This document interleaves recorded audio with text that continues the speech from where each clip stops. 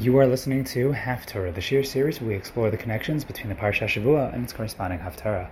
And here at the database with Rabbi Yeshua Eisenberg, we are actually in for yet another Half-Torah mini-marathon, as you will see soon why. But this week's Parsha happens to be Parshas Pinchas, and the Haftarah for Parshas Pinchas comes to us from Sefer Melachim Aleph, Prakim Yud Ches and Yud Tes, 18 and 19 in Melachim Aleph. However, the Haftarah for Parshas Pinchas is one of those rarely read Haftarahs. And that is because it is only read in a year when Shiv Asar B'Tammuz takes place after the week of Parshas Pinchas, which is not the case in most years, as it is not the case in this year either. So what Haftarah is read this Shabbos? So in a year like this year, when Shiv Asar B'Tammuz is taking place before Parshas Pinchas, Shiv Asar B'Tammuz will be this Thursday, Be'ezras Hashem. So the Haftarah for Parshas Pinchas is replaced with the Haftarah for none other than Parshas Matos, which as a Parsha will not be read until next week with Parshas Maseh. But as we're going to see in the coming weeks, the Haftarahs are now going to conform not necessarily to the week's Parsha, but it's going to conform to a completely different value, which we will discuss as we will be having another mini-series very, very soon, plus a longer series, as you will see after that. But what that means is that here at Haftarah, we have to do at least 2 Half-Torah shiurim, one to cover for the Haftarah for Parshas Pinchas, which again is rarely read, and then we have to do one to cover for the Haftarah for Parshas Matos, even though once again Matos as a Parsha won't be read until next week with Parshas Maseh, but the Haftarah, which will be read this Shabbos, we would want to cover before that, and yet there's another Haftarah that I want to focus on. So after we cover the Haftarah for Parshas Pinchas, and before we cover the Haftarah for Parshas Matos, this week, in between, Be'ezras Hashem, we will be doing another Haftarah shir on another Haftarah that is going to be read this week, and that is the Haftarah of the Tainus Tzibur. A Haftarah for public fast days, which is read several times throughout the year, as it will be read this year, of course, for Shiv Asar B'Tammuz. So all of that to come, Be'ezras Hashem, but first we look at the Haftarah for Parshas Pinchas as we dedicate this shir, Lili Nishmas Ini Marasi Chai Rachel V'Ostav Tzvi, Arbeinu Kvaris Mishkava, and Hashem should have an Aliyah. And let's take a look at Parshas Pinchas and its Haftarah. So the beginning of Parshas Pinchas celebrates Pinchas' act of heroism, which he zealously performed for Hashem.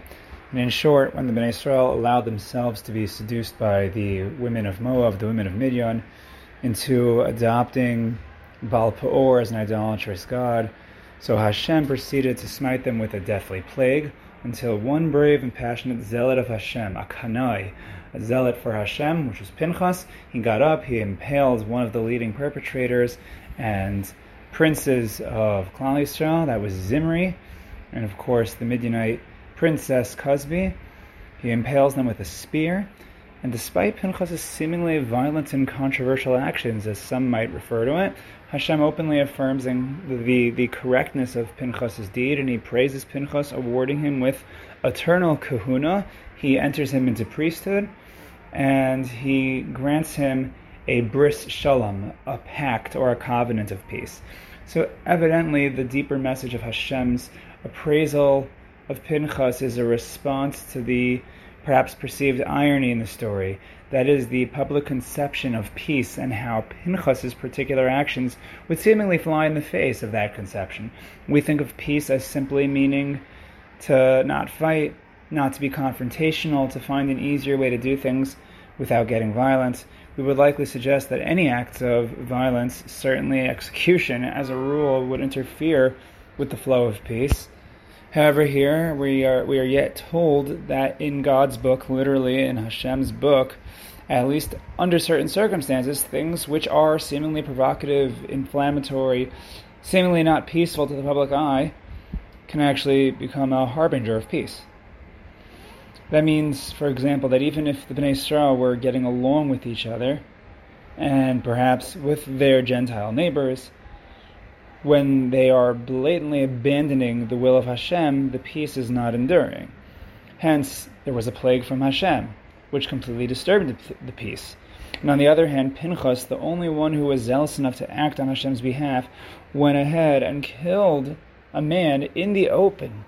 And in response, Hashem basically says that yes, Pinchas has brought peace. He's established peace. Apparently what that tells us is that true peace is apparently not defined or brought about by being soft and passive per se, or by being a pacifist, but rather by doing the right thing. It is the result of being zealous enough to fulfill Hashem's will, even if it means disturbing the perceived peace around you. We could stop there and walk away with an amazing life lesson. However, there is a problem. Because if all of the above is true, the peace, that peace is a result of zealotry for Hashem's will, then Hashem's implicit rebuke of Eliyahu HaNavi in a later generation, namely in our Haftarah, seems to be quite perplexing.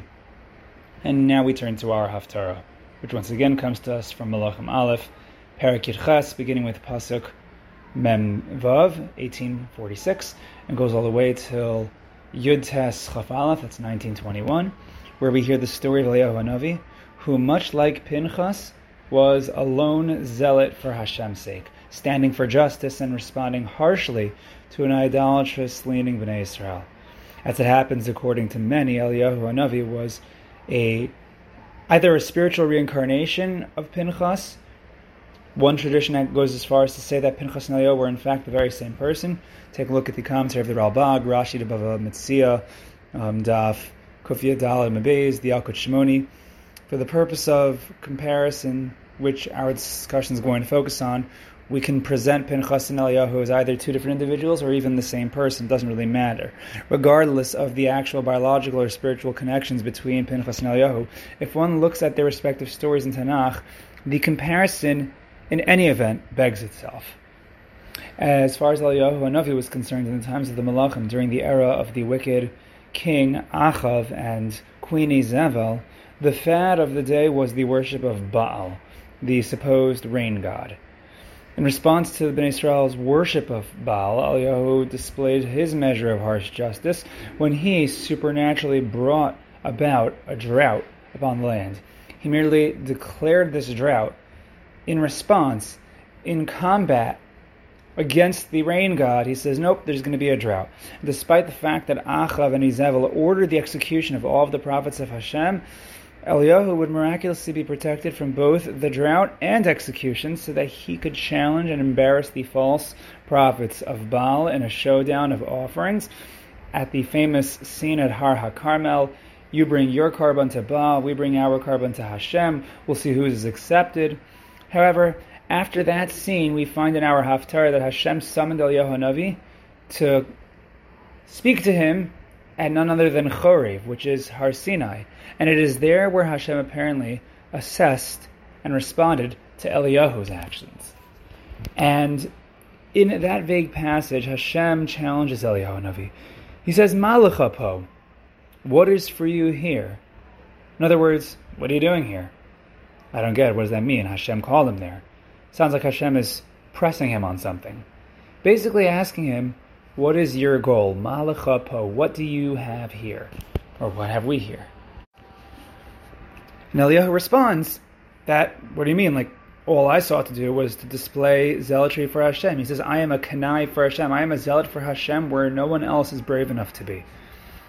So Hashem responds very, very interestingly. First, he shows Eliyahu a strong wind, then an earthquake, and then a fire. And for each of these things that Eliyahu witnesses, the tempest, the storm, the earthquake, and then the fire, Hashem tells Eliyahu that he does not reside within that force. Nope, Hashem is not in the storm winds. Nope, Hashem is not in the earthquake. And then finally by the fire, the Navi says, Hashem is not in the fire. Finally, Hashem sounds off a kol d'mamadaka, a thin, voice, which perhaps you're familiar with from Unasana Tokef, from Yomim Noraim davening. Hashem sounds off this thin, still voice, this whisper. And then he asked Eliyahu HaNavi one more time, Ma lecha po? What do you have here? To which Eliyahu responds with the same exact sentiment from before, that he is displaying zealotry for Hashem. He says, I don't get it. I am just a kanai for your will, Hashem. I'm standing up for you. These people were serving Avodah Zarah, and I am here to fight for you. Finally, Hashem instructs Eliyahu regarding his final biddings. He orders him to pass on the mantle to his disciple who would replace him as the leading prophet, and that is Elisha. Now, beyond the mysterious imagery and the general obscurity of this story, there seems to be an implied rebuke of Eliyahu HaNavi for his actions and or his mindset. After explaining that he was zealously standing up for Hashem's honor, Hashem put on a display of harsh forces and told him that his presence does not reside there. I am not in the fire, I am not in the storm. Apparently these forces represent the harsh measure of justice that Eliyahu was relating to the people. Right? In the way in which Eliyahu was relating to Klal Yisrael at that time was what we would perhaps liken to storm winds, to an earthquake, to a fire, right? The hellfire and brimstone. Conversely, the soft voice, the Kol Dama Madaka, we might suggest represents the opposite of harshness, perhaps mercy and serenity, the peace, as we referred to it before, as we might think of in the public conception, where apparently in the Navi it testifies that that's where Hashem does reside. Hashem says, that's where I am, I'm in the Kol Dama Madaka. But of course, when given another chance and when asked the very same question again, Hashem says, Eliyahu, let's try this again, Malach po. Eliyahu maintained his stance that he was right to stand up for God's honor. And perhaps, since Eliyahu did not get the message, Hashem revealed that his services would soon no longer be required. Apparently then, it would seem like Eliyahu had done something wrong, or had said something wrong. Apparently his zealotry in response to the idolatry on Hashem's behalf was not correct. What was he being too harsh? Right, and with this background information understood, we would have to wonder why our Sidra and its Haftarah seem to be sending us seemingly mixed messages. Right, and perhaps this is one of those Haftarahs that questions the assumptions of our Parsha almost. Right, sometimes we've had that in the past, where the Parsha seems to present one perspective, and then it almost looks like the Haftarah is presenting a different perspective. We spoke about this for Parshas Tzav, I believe, when it came to Karbonos. Right? Does Hashem want Karbonos? Does Hashem not want Karbonos? It almost seems like we're encountering and confronting a similar question. Does Hashem want our zealotry? Are we supposed to aspire to emulate Pinchas? Right? Or is this something that we shouldn't do? So we have to figure out what is the message between our Parsha and our Haftarah. Why are Pinchas and the later Eliyahu's respective demonstrations of divine zealotry received differently by Hashem? We just finished saying how peace in God's book is apparently defined by zealotry for Hashem's feelings, as it were. Being attuned to Hashem's will and doing the right thing even when it seems harsh and against the pervading society and society's pervading opinion, that's the true pathway to peace. So the question is how far this particular definition of peace goes. Because apparently it seems like Eliyahu HaNavi had gone a little too far. Right? But how do we know what's too far? Why then was it that Pinchas' zealotry for Hashem was correct while Eliyahu's was not? And whom are we supposed to emulate? Why was Pinchas granted a covenant of peace while Eliyahu was rebuked and dismissed? What should be our takeaway after seeing both Parshas Pinchas and its Haftarah? I'll tell you a funny story, actually, that relates to Parshas Pinchas. It was specifically a Shabbos of Parshas Pinchas. I used to work in Camp Hask, or in camp for campers with special needs, and I remember one of the older campers was delivering a Devar Torah. Usually every Shabbos, there'll be one of the campers will deliver a Devar Torah. And it's, as they have special needs, sometimes it's very humorous or cute to see how they deliver that Devar Torah. And the person start off by saying that Pinchas killed Zimri, and then he finished off the Devar Torah by saying, and we shouldn't do that. We shouldn't kill people. And it was really cute and it was very funny because, yeah, he's right. Like in a general sense, we would say that we shouldn't kill people. But that had me wondering, Pinchas, according to the Torah, according to Hashem's speech, did the right thing. And the question is, well, what about us? Pinchas killed Zimri. And Rashi praises him for killing Zimri without having regard for who Zimri was. He didn't get any diplomatic immunity for being a leader of Klal Yisrael. Right? Usually when it comes to Gedolim, we are a little bit more patient and we have more trust in the actions of Gedolim, even when they seem controversial, and we try not to challenge the Gedolim in our times, especially to have as much reverence as possible. And of course that seems to be absent in Pinchas' actions against Zimri, so the question is, what about us? Like, what do we do?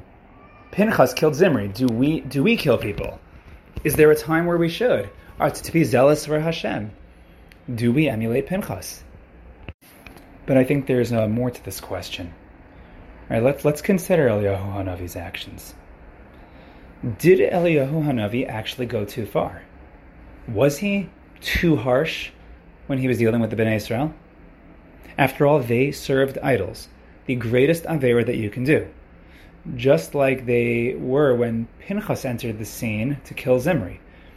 Now, perhaps the only thing that's worse is shvichas damim, but idolatry is punishable by death. So this is execution. This is capital punishment, right? Pinchas impaled a man and his mistress with a spear, and Eliyahu declared a drought, which God himself must have allowed nature to perform, right? Eliyahu could not have made a drought just happen if not for Hashem allowing it. Moreover, Chazal have noted in the Gemara in Sanhedrin on Kuf Gimel Amud Aleph that the drought was an appropriate response to idol worship, as Hashem's Torah itself does say that if Bnei Israel serves Elohim Achirim, then the heavens would be closed. V'lo yihiyeh matar. We say it every single day. There's not going to be rain. We say it in Shema, in the Parsha of V'haya. So if you think about it, not only did Eliyahu necessarily act with God's assistance, but he acted in accordance with Hashem's explicit words in his Torah. So what does it mean if we want to suggest, or if it seems the Navi, our Haftarah, is presenting it as though Eliyahu had gone too far? What does that mean that he went too far? How could there be a too far when we're talking about acting completely on Hashem's behalf and in accordance with his rules? Right, Pinchas as well. He consulted Moshe. He says, Moshe, what's the halacha here? And Moshe said, Kanoi pogembo, that a zealot is allowed to kill someone who is boel aramis, who cohabits with a non-Jewish woman under these circumstances. Pinchas received the halachic permit. It was appropriate. He did it. And Eliyahu HaNavi is following the rules of the Torah. The whole point, as we explained, when Hashem awarded Pinchas, is fending for Hashem's will regardless of the appearance of the harshness. So that leaves us with this question: what made Eliyahu's response so worthy of rebuke relative to Pinchas' actions? Was Eliyahu HaNavi not correct? So before answering these questions, we have to understand first that the assumptions of the last question really are correct. That Eliyahu was completely acting in accordance with Hashem's assistance and the letter of the law. According to the Shuras Hadin, absolutely. And of course what that means is that in the plain sense, Eliyahu HaNavi was correct, just as Pinchas was. We might even suggest that these facts would explain why Eliyahu was not even explicitly punished, but was rather, as we explained, merely rebuked in a coded sort of fashion. Right? Hashem just says, okay, your Talmud is going to succeed you, which was hopefully expected. Hashem doesn't patch Eliyahu for what he does, but there's a veiled implied rebuke. But the question then is where exactly Eliyahu faltered, if anywhere, and what the measure of rebuke he received was for. Well, what should Eliyahu have done alternatively? So again, from a simple standpoint, both Pinchas and Eliyahu had the letter of the law on their side.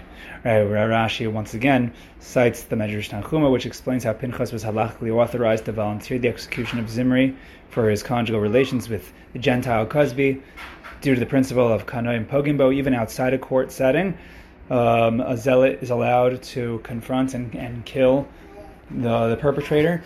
And we already explained that Eliyahu's drought idea was completely prescribed by the Torah. So both are personally offended for Hashem by the despicable acts of Hashem's people, and both of them acted in accordance with the Torah. So the question is, what was different?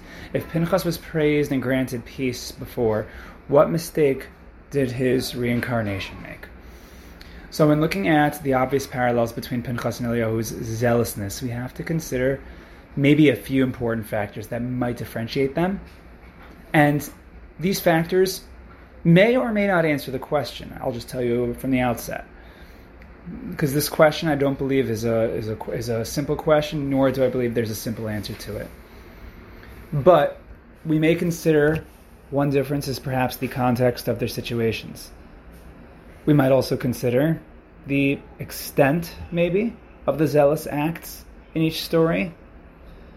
And if not for context or extent, we might additionally perhaps consider the differences between the intention or the direction of the zealousness between Pinchas in our Parsha and Eliyahu in our Haftarah. In other words, to what end the zealousness was being displayed. So what do I mean by all these things? And again, I don't think there's a simple answer. But let's look at the context of the two stories. As far as context goes, is it at all possible that the context for the zealousness in either situation was different, perhaps appropriate in one and inappropriate in the other? So both scenes included avodah zarah, idolatry. But if you think about the timing of these two idolatrous occurrences, one was in the era of the Midbar, and the other is in the era of the Melachim. Now, does that make a difference? Is the idolatry any less bad? So the answer to that question is no, it's definitely not less bad. But perhaps the generation of the Midbar should have known better, especially considering that until that point they had been clean of idolatry for the better part of 40 years. However, in the times of Achav, the nation had already been reintroduced again and again to avodah zarah. This is not to say that they weren't culpable. However, we are now talking about a nation who was following the lead of the acting king at the time. And perhaps Eliyahu HaNavi's resorting to death by drought could be considered a little bit extreme. Because although we might argue that the Torah already promised a drought, but until Eliyahu HaNavi had made it so, albeit with Hashem's help, right, the tzaddik was gozer, Hashem was makayim, the tzaddik decreed it, and then Hashem fulfilled it. But notice how, until Eliyahu stepped on the scene, Hashem himself had not decided on the drought. Was Hashem perhaps originally considering having more patience for a spiritually weaker generation? Perhaps, but of course, Eliyahu had already been decided. Now again, when we talk about context, usually when it comes to people not following the Ratzon Hashem, the whole point of Pinchas's heroism was that he didn't say, hey, let's put Zimri's act into context. Right? He called Zimri out and killed him on the spot because he ignored the context. He ignored the fact that Zimri was perhaps formerly a tzaddik and a great leader of Klal Yisrael. He ignored that. He ignored all of that. What will people say? And he killed Zimri appropriately. Meaning, it seems the very act of zealotry for Hashem, the whole point is to say, hey, let's stop trying to editorialize and politicize and contextualize things when the facts on the ground are such. And yet, maybe even at the same time, maybe there is a bigger picture that you also have to think about. Meaning, yes, at a certain point you have to say, okay, context, schmontext, and say this is what it is. But maybe there is still a difference between context, and maybe there is a larger picture at the same time. If you can juggle those two things at the same time, saying context doesn't matter and context matters, if that makes sense. Now, in a similar vein, we can consider how in Pinchas' situation, it was really only after a plague had ensued that Pinchas actually responded to the sins that he witnessed, and in turn saved the nation. Think about that. The Klal Yisrael started sinning. There was a plague. Pinchas sees Zimri. Pinchas acts. So the context, the setting certainly was that it was on a downward spiral for Klal Yisrael. They were suffering. On the other hand, in Eliyahu HaNavi's situation, it's interesting that Hashem himself had not yet targeted Klal Yisrael. In fact, Eliyahu was the target, or the targeter. Eliyahu was the perpetrator of the response, all on his own. He volunteered it. And Hashem merely followed Eliyahu's lead. So Pinchas sees a plague and says, I better do something. Or maybe again you can say, he saw the sin and said, I better do something. But it was at a time when a plague was affecting Klal Yisrael for their Avera. In this context of Eliyahu, there was no real response. There was no divine response to it.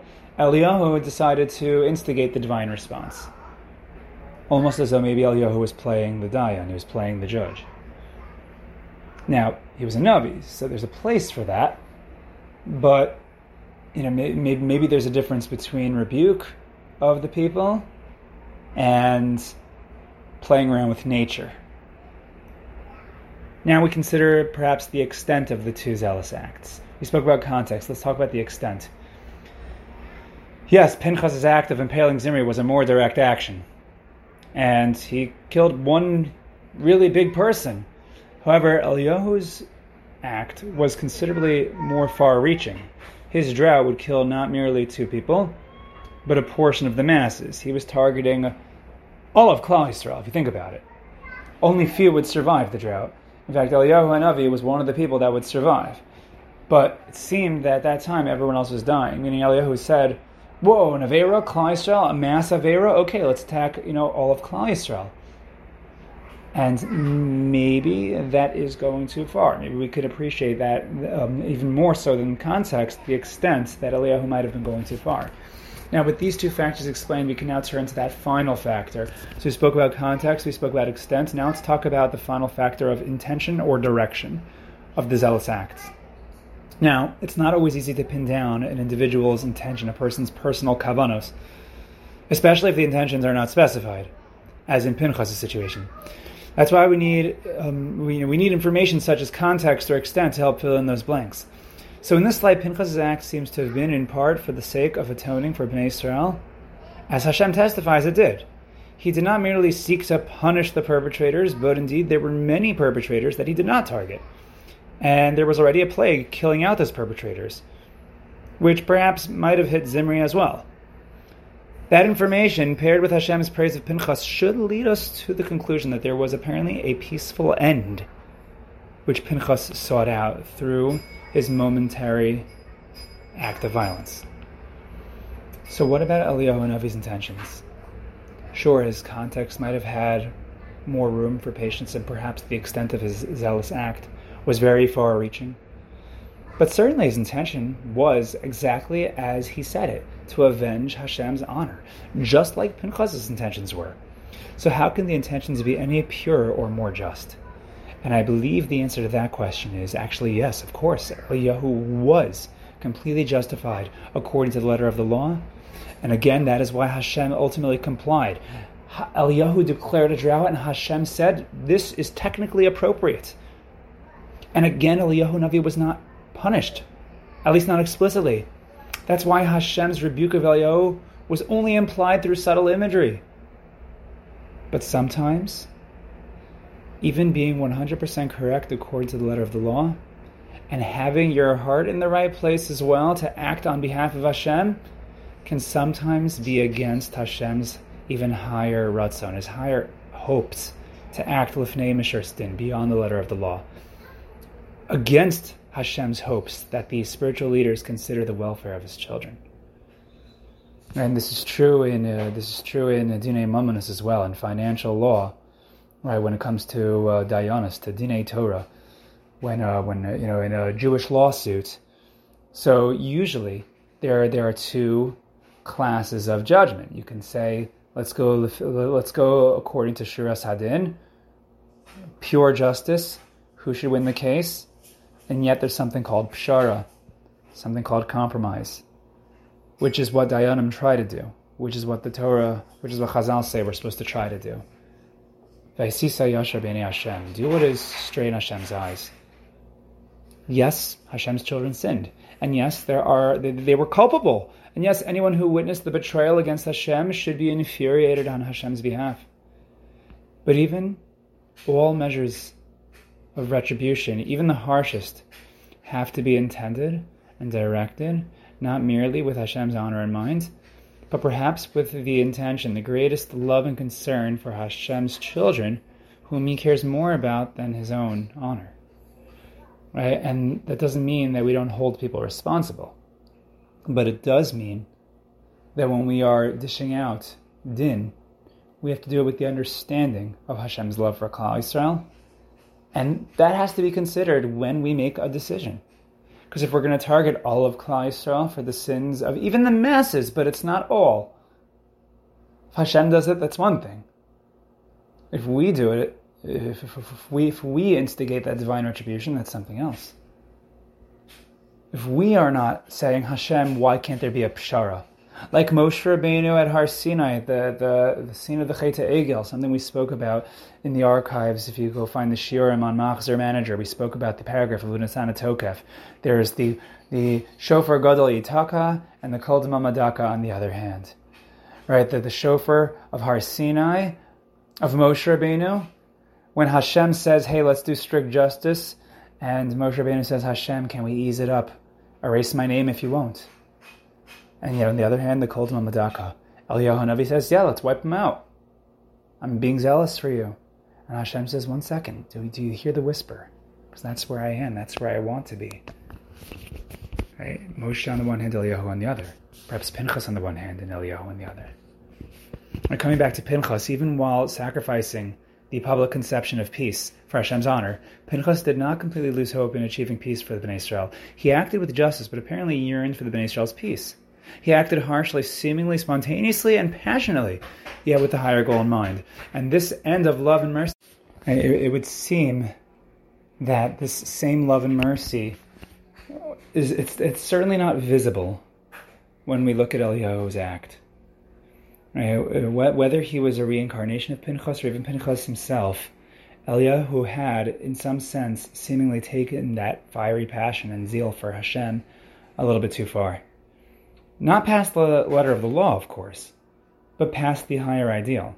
He got so caught up in Hashem's honor, perhaps appropriately, the emotion was correct, but he seemingly looked away from Hashem's unending love for the Bnei Israel. And if that's the case, then to what end was Eliyahu HaNavi acting zealously on Hashem's behalf, other than to the end of the Bnei Israel as a people? Right? We have to ask ourselves, is that what Hashem wants? Right? Like when we are acting on Hashem's behalf, when we are zealous for Hashem, we also have to ask the question, I'm doing this for Hashem, how do you think Hashem wants me to do this? Right? That's an important thing. Right? So, for example, if you're, you have to know, there are times where you do have to know your place. Let's say you're a child, right? And there are adults that are talking in shul. And you see this, right? Like let's say you're 12, you're 13 years old. So really, we all have responsibility to correct each other's mistakes. But how should the child do it? Should the child start yelling at the people, saying that's disgusting, that's chutzpah, that you're talking during, you're talking in shul, disturbing other people's davening, disturbing your own davening? So is the child right? The child might be right, but is the child also perhaps going a little too far? And I'm just using that just to create a mashal of sorts, not necessarily a perfect mashal, but just to understand that you have to ask, when you're doing it on Hashem's behalf, how do you think Hashem wants you to do it on Hashem's behalf?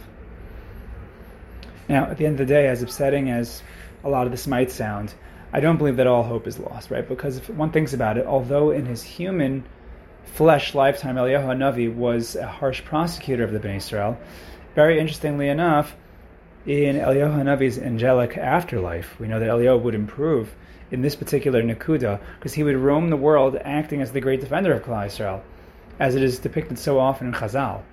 And the Zohar teaches something to that effect, that Eliyahu HaNavi comes to sort of rectify in his afterlife, if we can call it that. Which means that eventually Eliyahu redirected himself to his Pinchas roots, and he refocused his Hashem-centered passion on Hashem's higher will. And I believe it is with this same recentered zeal for Hashem that Eliyahu HaNavi will continue to mercifully fend for us. And it is why Eliyahu is going to be not the one who's going to call for the wiping out of Klal Yisrael by any means, but he's going to be the one that's going to usher in Mashiach speedily in our days, b'mehira b'yameinu, when we earn, or at least are treated to our final geula. So we shall be zocheh to not only zealously empathize with Hashem and to act on His behalf, but to also always do so with the loving and peaceful intentions for all of Hashem's children. And Hashem should send us, whether he's Pinchas or Eliyahu HaNavi, whoever he is, to our aid with the Gula, as he does usher in Mashiach. As always, if you enjoyed this shir and others liked it on the podcast and want to partner with us with a sponsorship, or for questions, comments, concerns, recommendations, or you want to join the Database Podcast WhatsApp group, where you will find links to every uploaded shir, or links to shirim that I repost due to their relevance, then all you have to do is reach out to me at thedatabase@gmail.com. That's the data then base, BEIS@gmail.com. But until next time, stay tuned for Haftarah shirim for Tainus Tzibor and for Parshas Matos. Have a wonderful rest of your week, and thank you for joining us here at the Database.